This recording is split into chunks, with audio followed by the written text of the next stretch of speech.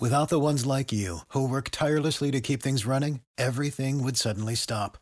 Hospitals, factories, schools, and power plants, they all depend on you. No matter the weather, emergency, or time of day, you're the ones who get it done. At Grainger, we're here for you with professional-grade industrial supplies. Count on real-time product availability and fast delivery. Call, click Grainger.com, or just stop by. Grainger, for the ones who get it done.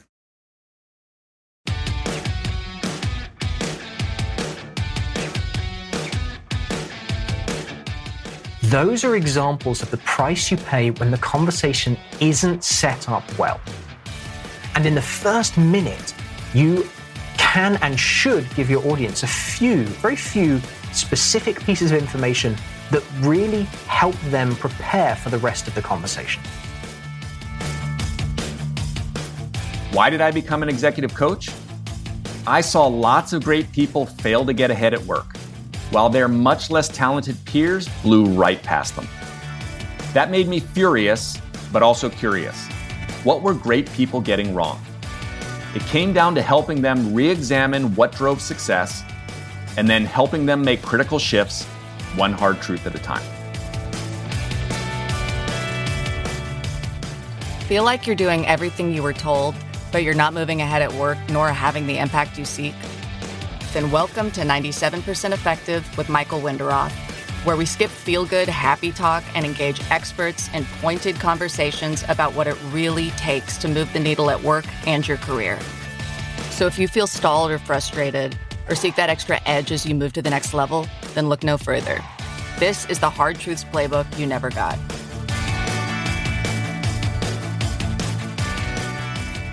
Hi, I'm Michael, and you're listening to 97% Effective. Do you want to be clear and concise, but you aren't sure how? Do you manage smart people whose meetings and emails leave everyone confused, dragging down productivity and your team's reputation? Then listen closely to today's guest, Chris Fenning. Chris is a highly sought-after trainer and the award-winning author of The First Minute: How to Start Conversations That Get Results. His mission is simple: make communication less painful. So we have shorter meetings, less frustration, and more business focus. And I don't know who would not want that. Here's also the hard truth. Poor communication is one of the top reasons people don't get promoted.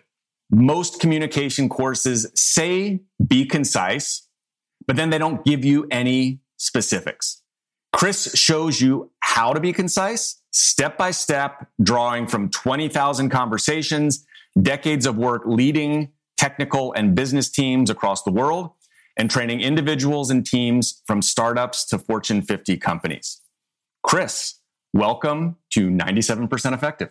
Thank you, Michael. It's a pleasure to be here. Awesome. So let's dive in. Warren Buffett once said that poor communication is like winking in the dark. I absolutely love this analogy. Is there any analogy you like to use that summarizes why communication is so critical? There is one. I did have to think of something that was different because I particularly like the example that you gave. So a different analogy that comes up quite a lot is communication is like design. The simpler it is, the better it is. The simpler, the better. Yeah. Let's hold that thought as we go through our conversation today. Okay. Chris, you are literally a rocket scientist, UK-trained aerospace engineer, and you had a very highly successful corporate career, many companies, many of those in the States. How and why, or maybe the why and how, does one shift to focusing exclusively now on communication? Yes. So thank you. I do like the rocket scientist piece because I use that in some of my training when people say, but isn't this more complicated? Like, no, it's not rocket science. And I'm literally qualified to tell you that this is not rocket science. Simple communication can be simple, or clear communication can be simple. So how did I get from one to the other? Well, small steps. All these things happen in small steps. I worked in defense companies. I then moved to telecommunications, web hosting, built up a skill set in project management, program management, and dealing in difficult, complex situations in multinational companies.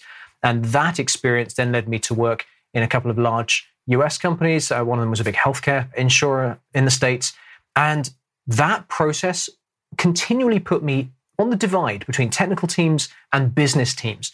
And that's where some of the more complex communication that I found has been, trying to convert technical topics into business topics, and then trying to communicate across time zones, across cultures, and across industries. So all of that experience led me to a very rich communication set of experiences that I could draw from. But what tipped me over from being in that corporate career to what I do now, which is teaching communication, was a growing frustration in the training that I received. So in executive development programs, in communication training, as you said in the intro, there was a lot of statements about what communication should be. You should be clear and concise, but no one ever really answered the how. And the more I dug into that, the less of an answer I found. Until one day, one of my good friends and colleagues said, but you do this and you keep telling us, like helping us work out how to be clear and concise. Why don't you just teach it? If there's a gap, fill it and then teach it. And that set me on a path over a couple of years to formalizing the methods, looking into it in some more research, and then taking the plunge into going it alone, writing the book, starting training, and so on. Well, the book is full of tons of examples, scripts, the framework. And so it is so useful. One interesting thing about you that we actually can't find on the internet. The one thing that I don't think anybody who knows me now, other than immediate family, is aware of, is that when I was 17, I once landed a plane at Dundee International Airport. And you won't find that on the internet. But before I did that, I was learning to fly planes in Scotland. I had a scholarship from the Royal Air Force. And through a series of circumstances, a flight plan got changed and I landed a really tiny plane, a Cessna 152, at an international airport in between big, big jets. So that was an unusual experience. So you sound like you have actually had multiple lives and flying planes, writing previous books, many topics we could go into, but let's stay on focus here and talk about communication. And let me just dive in with an introduction, because after reading your book, I said, I'm going to use the framework here. I think it's an excellent way to kind of present and open this podcast. So meeting conversations and email make up 80% of our communication at work. So your focus, Chris, is how we lead those meetings, write those emails so they're highly effective. And so the goal in our discussion here is to concisely share how people can do that in practice. So I want to do actually a quick check. Was that opening clear, or could it have been better? Well, you've set yourself a tough task, because not only are you trying to use the framework in the middle of a conversation to set up a question for me, but you're also trying to set this up for your listeners. So you've got a tough thing here trying to balance those two pieces. And given that mix, I think you actually did really well. So the context of what we're going to talk about, and you said it in your introduction, is work communication. So that's the topic we're going to talk about, emails and meetings and so on. Your intention is to discuss it. And the key message, which is the third part of the framing method, is that you wanted your listeners to learn good ways to do this concisely. So you had the three pieces, but it's quite tough to be completely clear using that framework in the middle of a conversation like this. I think if I was going to give one tip, and it would be, if you were approaching me, either you picked up the phone to call me or we bumped into each other, and you wanted to start the conversation about this, then a very slight change would be something like, hey, Chris, I know your focus is on clear communication at work. I'd like to ask you some questions, and I'd like to help my listeners learn practical ways to be clear and concise. That's a really super condensed version of it, and it has the context of clear communication, the intent of asking me questions, and then the same key message that you used. The reason it's just a little tighter is we wouldn't have had that set up for your audience. So I think you did well, and just making it a little tighter one-to-one is really the only improvement I can suggest. Well, that's a great suggestion, because it just kind of rolled off, your tongue. And I'm going to go back and listen to it. I imagine this is also the part of practicing, but it did feel much more concise. This goes right into the subject of your book and your intense focus, this fundamental argument that the first minute is the most important part of our work communication. Explain that a little bit more.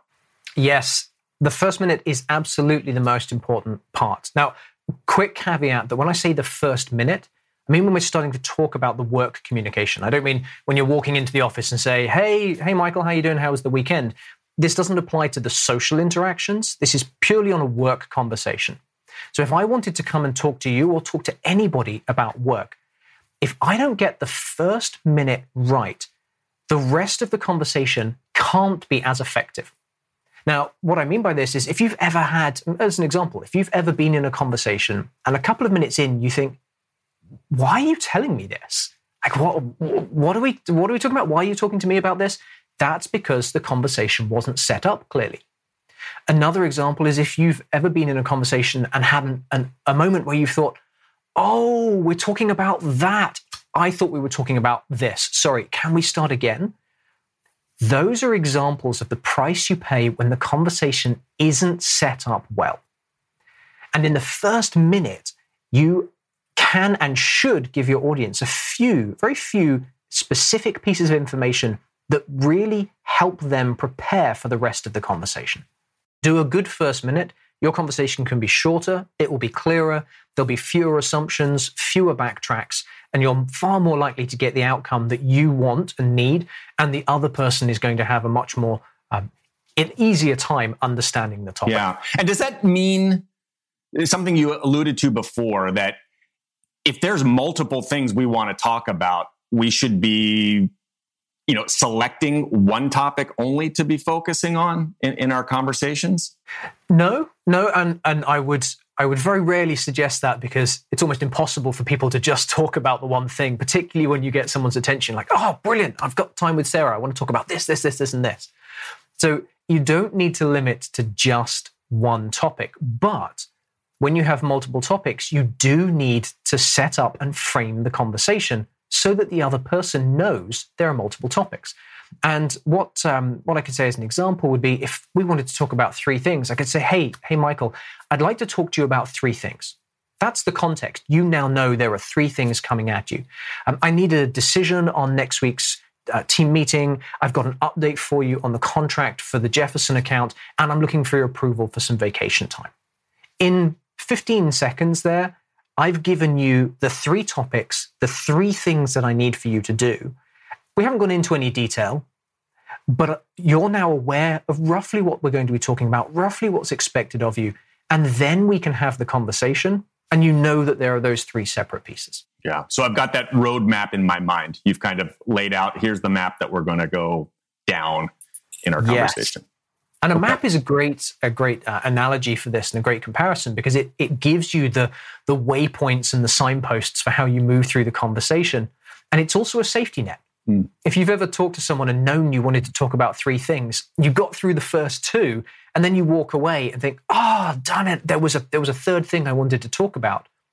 If you start by essentially using this framing method, but listing the three topics and why you want to talk about them, if you forget that there's a third one, the other person might remind you, hey, didn't you also want to talk about this thing you mentioned at the beginning? You've sort of got a safety net for that extra topic. For 5 seconds at the beginning of a conversation, it can save you that frustration of walking away having not covered all the topics you want. Yeah, from having logged, and most of my clients logged, thousands of hours in very frustrating conversations or meetings that weren't going anywhere, having that map would be super, super useful. Rather than talk on the abstract, and not that we're talking on the abstract because we are hitting on key points here, I thought it would be useful, Chris, if we pulled one example. You've got so many in your book, but look at literally a kind of before of poor communication, and then talk about one or two things that could be done to improve it. In effect, you've already done that with my intro, but we can look at one in a work setting here to illustrate what I would say is very powerful but very simple framework in action. Yeah, absolutely. What I'll do is I'll introduce a conversation as though it's the real start of a conversation. It'll be about 20 seconds long. And then I'm going to ask you some questions about it, and we can unpack the intro and convert it into a better one. Oh, this is great. Let's dive in. Okay, so imagine I'd just come up to you at work and went, hey, Michael, I want to talk to you about something that happened last week. There were some new reports that came out. We've got to do some stuff for the IRS. Did you see the latest update that came from Steve? He sent it out last... No, anyway, it doesn't matter about that, whether you saw it or not. We've got a bit of a problem. Most of our reports are okay, particularly the big ones, but I think we're going to have to do some work to fix our quarterly updates. The team isn't entirely sure what we're going to do about it. And really, I'm just wondering if you can give me some help in planning what we're going to do next. Okay, you've confused me. Okay. There were multiple pieces in there, and I'm actually even having a hard time remembering what those pieces were. But okay. So that was like a brain dump of, oh, great, I've caught you. I want to talk to you about this thing. Something's going on in my head. And so the question I've got for you is, what is the context? What is the main topic for that particular conversation? To be perfectly honest, I'm not sure. There's something that's going wrong and something you want me for. So something's going wrong? I heard some pieces around the IRS and so forth, but I'm really struggling to know where we're supposed to focus or what I'm supposed to help with. Yeah, exactly. So there are some problems. I might want your help, something with the IRS. Am I looking for budget? There's lots of possible interpretations of this. Now, I use this example in training, and I actually put the words on the screen, and everybody reads it and listens to it. And then usually we get about 4 or 5 different possible topics that this could be about. The actual context is there's a problem with the quarterly reports to the IRS. And it was buried sort of right in the middle and surrounded by all sorts of other things. Like, did you get the new documents from Steve last week? Oh, that doesn't matter. All of those things are red herrings or side tracks and rabbit holes in the conversation that don't tell you straight away what the topic is about. So what I should have done is started with, hey, Michael, I'd like to talk to you about the quarterly IRS reports. That's the context, right? That's the context. That's the overall topic. Now you know that everything else I'm going to say is about the quarterly IRS reports. That was buried in amongst quite a jumbled introduction. But if I'd started with one clear sentence of, hey, Michael, I need to talk to you about the quarterly IRS reports, you now know that everything else I say relates to that one thing. The second part of a good framing is letting the other person know what they should do. So in that introduction, what did I need or want or expect you to do with the information I was giving you? Again, there's so much jumbled in there. I'm not sure. So I was actually asking for help. It was like second line from the end was like, I need your help planning for what we can do. And that came right at the end. And the thing about what I call intent in the framework. So the framework is context, intent, and key message. And the thing about intent is we need to know what to do with information to be able to process it properly not only process it properly in our brains, and there's some science behind that, but also to understand and interpret all the rest of the information. So if you've ever got partway through a conversation and thought, why are you telling me this? And then the person you're speaking to says, oh, I need your help with something. I'm looking for your expertise on a topic. Suddenly, a lot of what they'd say up to that point makes more sense because you have a better understanding of what they need from you. Right. So the intent on this introduction was, I need your help. So instead of that jumbled beginning, I could have said, hey, Michael, I'd like to talk to you about the quarterly IRS reports. I need your help creating a plan. And then the third piece, which I'm now not sure I made it particularly clear in the beginning, which was how jumbled the intro was. The key message should have been, we're out of compliance with the new regulations and we need to update our system to account for it. Okay, so it's urgent. It's quite urgent. Now, there might be some timeframes, maybe we'll be out of compliance in a few months, but that becomes part of the conversation to really get into those details. But if I'd started the conversation with 3 lines and said, hey, Michael, I need to talk to you about the quarterly IRS reports. I need your help to come up with a plan because we're out of compliance. We need to update one of our systems. That tells you what the conversation is going to be about. And it's not just everything that's coming out in my head. It's not the backstory. It's not why it's important. It's just a setup to give you those 3 key pieces. And then we can have the rest of the conversation. Right. So it's going to be a longer discussion focusing in that area around that intent so we can resolve this because we're out of compliance. Yeah. And I'm having this visual, and now you've just broken it down very simply in very short time. This is like 10, 20 seconds that you're framing that up at the beginning. Yes. Now, it takes practice. You've been listening to 97% Effective with your host, Executive Coach Michael Winderoth. If this interview is making you think, make sure to share it with a friend. Now, back to our interview. These methods are simple, but what we're trying to do is form a habit. And that habit involves cutting out backstory, cutting out history, cutting out the natural way that we think, which is lots of interconnected ideas firing off and, oh, there's this thing and then something else connects to that and that's interesting. Oh no, now I'll come back to my original point. That's how our brains think. They're a bit messy, great at creating ideas, not so great at organizing them. So these frameworks help build a habit, and it takes time. But all it takes, I say, but like it's a really easy thing, it takes a little preparation just before you start talking to think about what those one sentence items are, even as few as 3 to 5 words for each of those 3 elements. Mm-hmm. And if you can build that habit, the beginning of your communication will be so much clearer because your audience will always know what is the topic, why are you talking to me, and what is the headline for that message.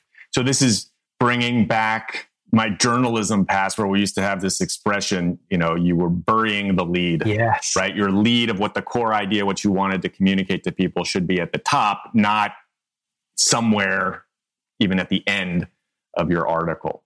Absolutely. It's a fantastic description because the key message is really the headline for what you're going to say. And the introduction, if you use framing, is like reading the first few lines of a news article. Imagine, anyone who's listening to this, imagine you pick up a newspaper or a magazine and you start reading an article or a story on paragraph 7. It's going to take you a few paragraphs to work out what the story's about. It'll possibly take you to the end of the story to get the whole sense of what was trying to be conveyed. And all the time, you're going to be trying to piece these things together. Whereas if you start at the beginning where there is a headline and a 2 or 3 sentence summary introduction, that sets the scene for the whole story. And then everything else that you read is understood, evaluated, and analyzed against that introduction. So the journalism comparison is really good. Is there anything majorly different about leading a meeting or emails, or would that framework still apply, or would it be tweaked in some way? There are a couple of tweaks. So emails use the same framework. The context and intent can go in the subject line. Hey, I want to talk to you about IRS quarterly reports. Need your help? That's a clear subject line that uses the context and the intent for the rest of the message.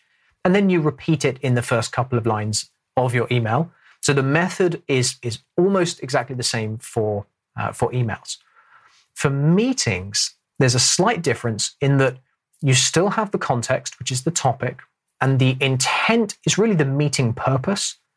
And then instead of a key message, write the meeting output. So the 3 things for a meeting is really what's your topic, your purpose, and your output. Mm-hmm.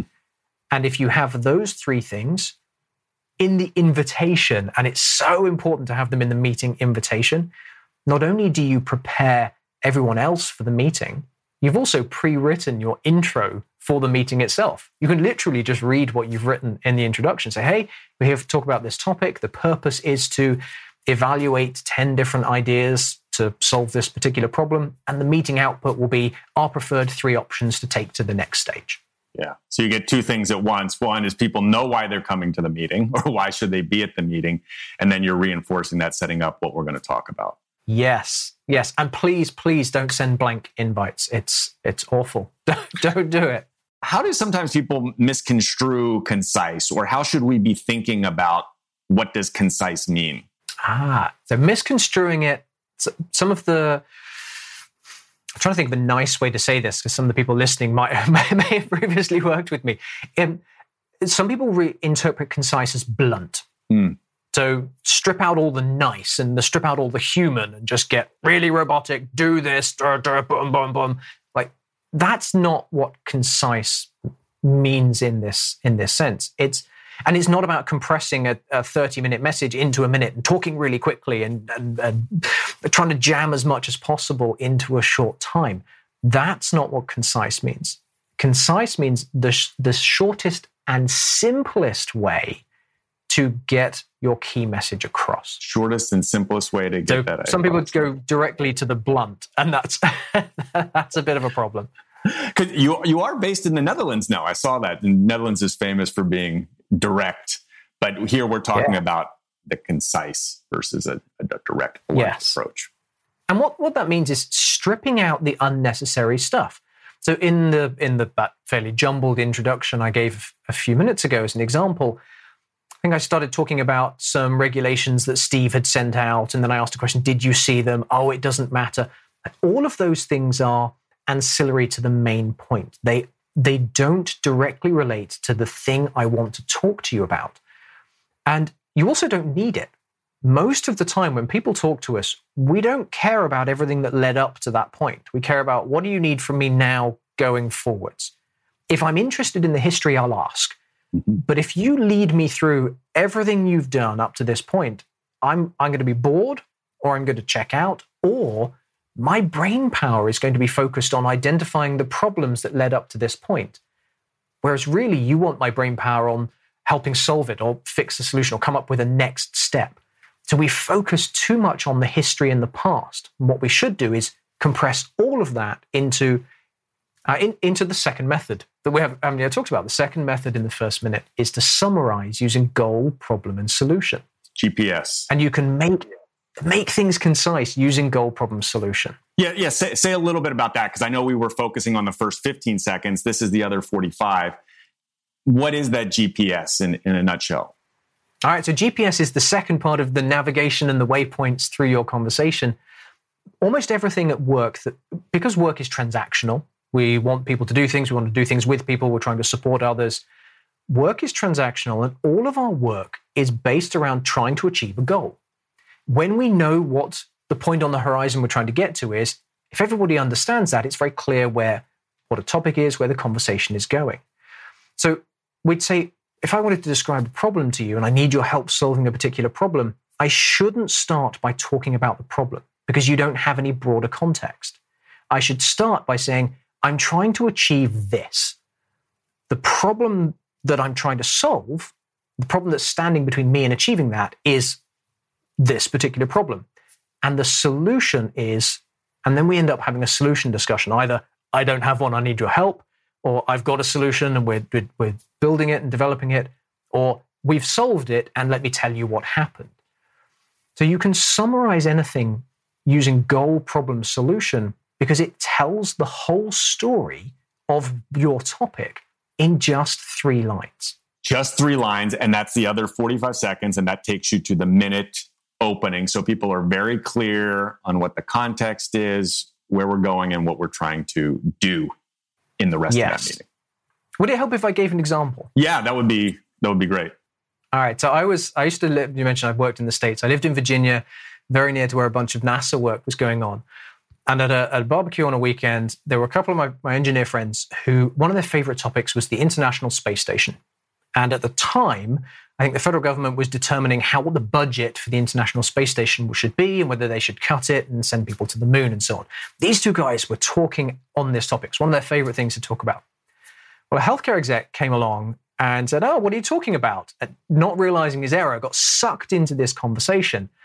And these 2 guys talked for about 20 minutes, talking about why the space station should be funded, why it's so expensive, what we get from it. And they spent a lot of time answering just one question, which was, why should we fund it? And after about 20 minutes, I think it was Doug, the healthcare exec, said, all right, so let me get this straight.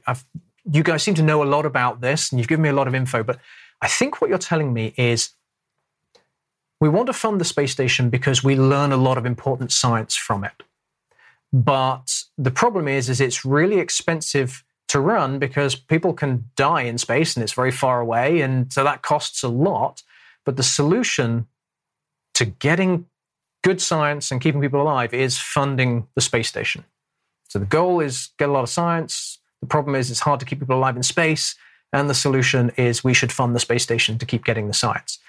These two engineers looked like a little crestfallen. They said, wow, it's more complicated than that. But yes. And so he'd taken 20 minutes and boiled it down into 3 lines. And it wasn't all the detail, but it was the whole premise of their argument was condensed into just 3 lines. And everyone else who was standing around suddenly went, oh, yeah, okay, yeah, that makes sense. Yeah, I think we should keep funding it. Is there a way, it does feel like when you're an expert or you are so immersed in a topic, it's very hard to pull yourself out and kind of summarize. Is there like a simple technique to kind of pull yourself out? I think I call that like the curse of knowledge, that you get so deep in something. Is there a way to do that easily? I haven't found it yet. Not in terms of the wave the magic wand and suddenly it doesn't take any effort. The solution is to use something like goal, problem, solution. Yeah. And there's others. There's a McKinsey method called context. Situation, complication, resolution is the McKinsey method. There are different small frameworks. And the way to make it easier is to use the framework and hold on to it and then prepare a little bit before your conversation. This is what I really like about, your book with the examples and the frameworks. It's like you want to have this book as a manual sitting on the side or the Post-it, right, of that framework there that reminds you, just drop things into this framework, practice it a little bit beforehand, and by doing it multiple times, you're going to build that, like you said, the habit. Yes, you'll build the habit. And there are a couple of things that can make it easier. So when I was still working with large teams, I ran an IT department of 100 plus people. And when this book came out, some of my colleagues contacted me and laughed because they said, you say these things when you talk, you write them in your emails. So if I'm trying to communicate a complex topic, if I'm trying to organize my thoughts, I will literally say, our goal is this. The problem is da-da-da. And the solution I'd like to follow is X, Y, and Z. And I would use the words as guide signposts and waypoints for myself to help structure and organize the conversation. But everyone else had a chuckle at that. I said, you literally talk like this. And that was a nice confirmation that it wasn't, maybe it's just me thinking this, but it wasn't weird. It was more helpful for everyone else because they knew what was coming next as well. Yeah, so we've covered 2 before-after examples. You work globally, I do as well. And of course, when you start talking globally and communication, language and culture pops up. Now, I noticed you're selling a lot of books in Germany. There's a Chinese version of the book coming out because it's become very popular. Are there differences that pop up because of cultures or languages? Yes. Yeah. And this is hands down the most common question that comes up in the training. The moment that made me realize this really was cross-cultural was when my American colleague said, but what about when we're talking to people in Mumbai? And my Mumbai colleague said, but what about when we're talking to people in America? They both fundamentally agreed with the principles, but weren't sure that the other side was going to. So that showed me that the method, it was one example, and there have been others, but that showed that the concepts, the framework works. Here's where it's different. The words that we use, the directness or the nuances will vary by culture. And there's a fantastic book by Erin Mayer called The Culture Map. And she and her team have researched this and a ton of truly academic research on the different communication and working styles across cultures. Mm-hmm. And while we all need the same information, we need to know what the topic is, why you're talking to me about it, what you expect me to do and when. Those things don't change across cultures, but the directness does. You mentioned the Netherlands earlier. Someone in the Netherlands might say, I need you to do this by end of day. In a more nuanced communication culture, they might say, I appreciate your help with this. It is important. Mm. And that might be interpreted as, I need it by end of day. Mm. So the way that you deliver your message will be culturally specific, but the content still needs to be topic, the intent, the key message, the timeframes. Those pieces still need to be there. Yeah. Yeah, that's a really good point. And I think her resource and book is excellent on kind of the intercultural component. Let me ask you too, can these interventions really quickly change those impressions of people? I mean, you've worked with a lot of people at this point. So can they change them? Yeah. Absolutely. Quickly is always going to be relative. There's some formal research on first impressions and how to turn those around. And I believe, if I remember this correctly, that it takes 7 or 8 consistent good impressions to overturn that first bad impression. Now, that can sound like a lot, but the good news is if you chat to someone once a day, every day, a week later, you might have overturned that bad impression. So it certainly is possible. And there are a couple of other reasons why I say it's absolutely possible to turn this around. One is, through your careers, you're going to meet a lot of new people. Those are all new first impressions. So if you make the effort, if you find ways to incrementally improve your communication, every one of those new interactions will start off with a better first impression. That could be new colleagues, change job, new clients, and so on. Lots of new chances to make first impressions. And the last point is, if you know someone who is historically bad in running their meetings, imagine you went to one of their meetings and it was clearly communicated and well organized. You'd leave knowing something was different. You might not immediately change your impression of that person and think, now they're the standard bearer for good communication. But the difference can be so startling that you would notice. And if you can consistently improve your communication or raise it to a higher level, people will notice and it will make a difference. It's never too late. Yeah. Never too late. And I want to ask this last question before we get to a wrap up here. A lot of the work I do is helping clients kind of manage up and power dynamics that go to work. And so, I actually had a client the other day who was saying, my boss is actually a terrible communicator. You might piss off the boss saying they're a poor communicator and they need help. So maybe I'm asking this a little bit tongue in cheek, but in a serious way of like, how would you get, suggest they communicate to their boss when there's these power dynamic nuances at work? Any suggestions there?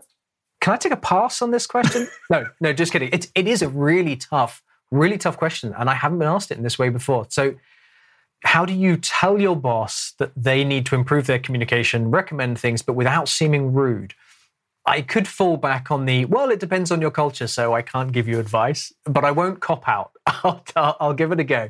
I've got a couple of ideas. Both of them are really based on making it about you and not about them. Mm-hmm. You could say something like, I've been struggling to be clear and concise, and I found a great resource. It's really helped me. I thought you might be interested to see it. Would you like to? So it's hey, I found a way to improve. Would you be interested in learning what I found out? So you're indirectly saying, can you please read this? Yeah, I like that. You could take that a step further and say, I've just learned a way to start conversations that works for me. It really makes things clearer for me. Can I share the method with you? Because I think it would help me work more effectively in the way we communicate. Can I send you this info? So you're giving them a tool that says, I will work better if you communicate with me in this way. Can we try it? And then I guess the last one is, both of those require open discussion and a level of comfort. Yeah. If you're really nervous, this book makes a great Secret Santa gift at the holiday times, or you could do what my wife did and just leave it on her boss's desk, which wasn't so subtle because he kind of recognized the name, but she just left it on his desk when he wasn't there. Wearing a glove so you're not leaving any DNA fingerprints on it as well. No DNA, but the same last name. So those are some ways to do it. Make it about something that can help you as an individual. And then hopefully your boss will go, oh, this is useful. I can do this more. Yeah. And beyond that, Secret Santa or stage an intervention. But hopefully you can have a good enough conversation with your line managers about the need for clear communication and some ways that they can help you understand things a little better. Yeah. Poor communication is such a drag on organizational effectiveness. And part of the reason bringing that up is that, everyone can get better at this. wherever you sit in the organization, particularly if you're in a leadership role or communicating across the organization to those who maybe see things from a different perspective. Chris, this has been extremely useful, but I do want to end with my question, which is, what didn't I ask here that I should have? And since I'm sure it's a good question and you've got a concise answer, so please go ahead and answer it. This will be the one answer that goes on for 30 minutes and you can't just say goodbye and the music will fade out. So you actually alluded to it in your closing comment before about this is useful for CEOs and people in different positions. The question that I think people should ask is, does this apply to my job, my level, my industry, or is it specific to just one area or one level? And the answer is, yes, it is relevant to everyone. And I've worked from call center answering the phones up to CEOs of Fortune 30 multinationals, and everybody benefits when communicating clearly. That's the generic statement, but everybody has found it useful to communicate with and be communicated with these methods. So at any level, any industry, it's really going to be a useful thing. And the earlier you learn it, the more you can carry it through the rest of your career. Yeah. So Chris, your book, The First Minute, How to Start Conversations That Get Results. What is the best way for people to learn more about you or get in touch with you? Yes, so my social hangout is LinkedIn, so you can connect with me there. Come to my website, www.chrisfenning.com, and there is, as you mentioned earlier, a ton of resources. You can find out a lot about the training that I offer for individuals, teams, and so on. So lots of information there, and probably the best giveaway that I give is on that site as well. If you go to the site, you can get a free copy of the workbook that goes with the first minute. And it's not just blank pages, it actually walks you through the methods, takes you through practice assessments and exercises and so on. It's normally $30, but the digital version is free on my site if you'd like to go down and get it. Yeah. Awesome. And it is very much about the how, practical scripts in there. Great resource. Chris, thank you.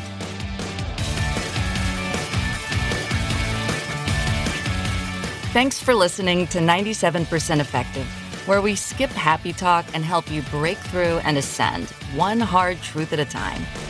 Help others discover this show. Leave a review and rating wherever you listen to your podcasts. And if you like what you heard, you can get free resources, including the first chapters of Michael's book, Get Promoted, on his website, www.changwinderoth.com. That's www.changwenderoth.com.